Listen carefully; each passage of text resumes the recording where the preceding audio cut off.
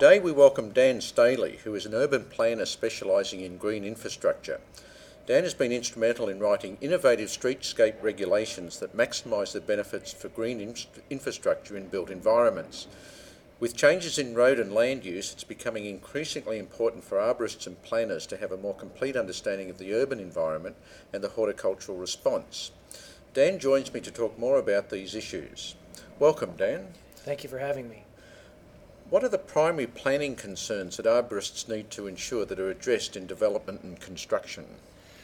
I think one of the most important things is that you want to have in a community's comprehensive plan actual language that makes more rooting volume for trees. And so when you have wording in the comprehensive plan language itself, what that allows you to do is that allows you to write ordinances, and that allows you to write regulations based upon that language. And so generally when you have a comprehensive plan, you'll have a goal and you'll have a policy. So if you don't have a goal that says to expand overall tree canopy covered by 5% by 2020, that's never going to happen.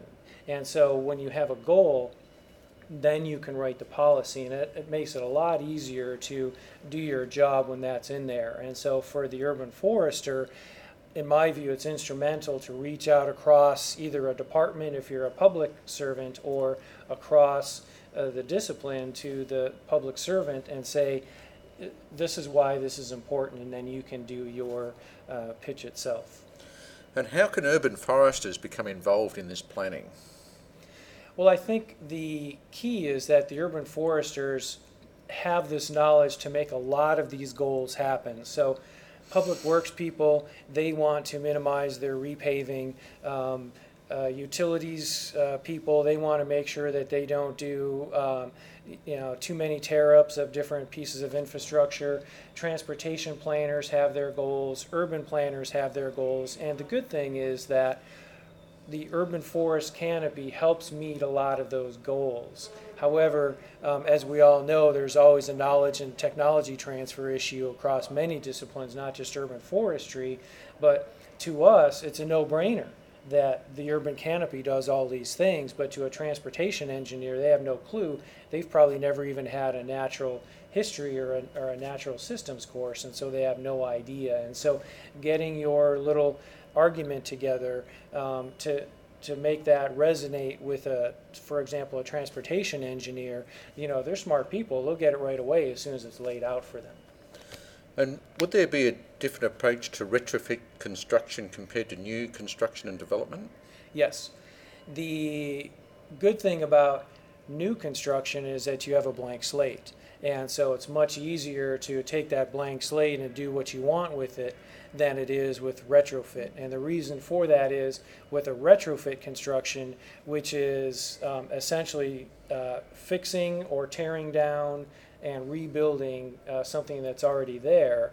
With retrofit construction, your infrastructure is already in place. So your water pipes, your sewer pipes, your stormwater pipes, your sidewalks, your roads, those are already there. And so making changes in any of those is very expensive. And so you want to make sure that if you're going into retrofit construction, you want to ensure that the urban forest canopy doesn't suffer if there's going to be a lot of turnover of the built environment, that the regulations are strong for ensuring that root protection zones are in place, that there's only so much of the tree cover that you can tear down, all that sort of thing. So the retrofit is much more work, much more intensive, give and take with the public to ensure that the new rules are something that they can work with. And what are some of the changes in transportation design and needs that affect how urban horticulture is planned, and especially arboricultural? In my view, this is one of the better opportunities that urban foresters have, both in the public sector and in the private sector. And the reason why I say that is because there is a increasingly rapid turnover in thinking about transportation design.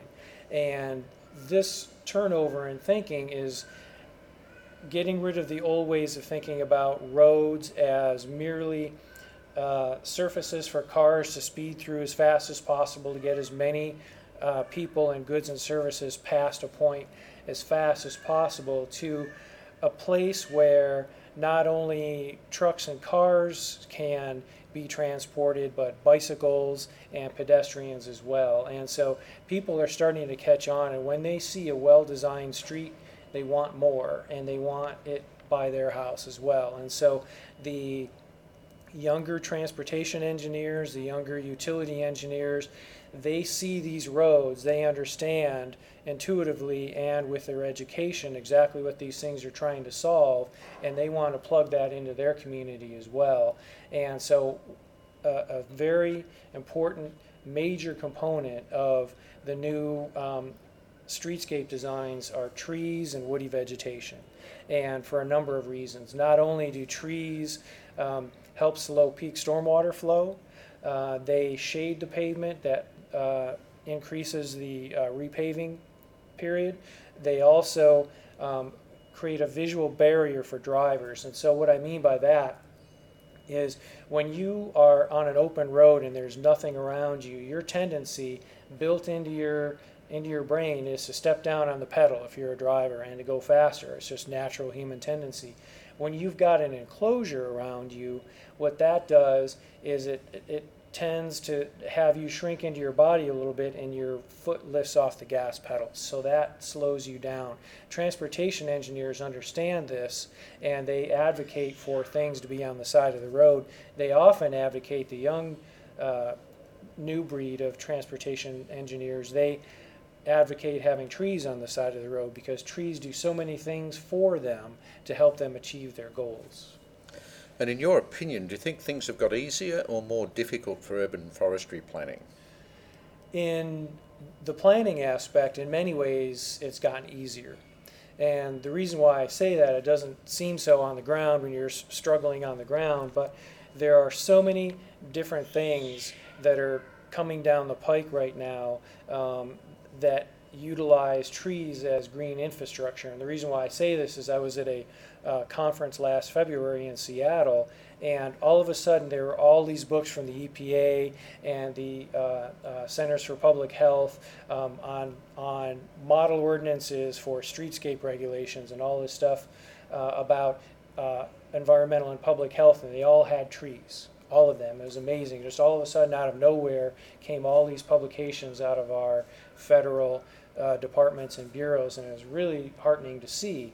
And at the federal level, it hasn't trickled down yet. They understand what trees do for stormwater. They understand what trees do for low-level ozone, all that sort of thing. So they're starting to mandate in certain grants and things like that, that you have trees and canopy cover, either a plan or in existence, to help mitigate this thing, and it's in their checklist. And so you've got a box to check, and the more boxes you check, the more points you get, that sort of thing. And so they understand this thing. A lot of state mandates are to slow peak stormwater flow, all that sort of thing. So at the higher levels, although a lot of these are unfunded mandates, of course, as we all know, there are a lot of reasons to have trees and canopy cover.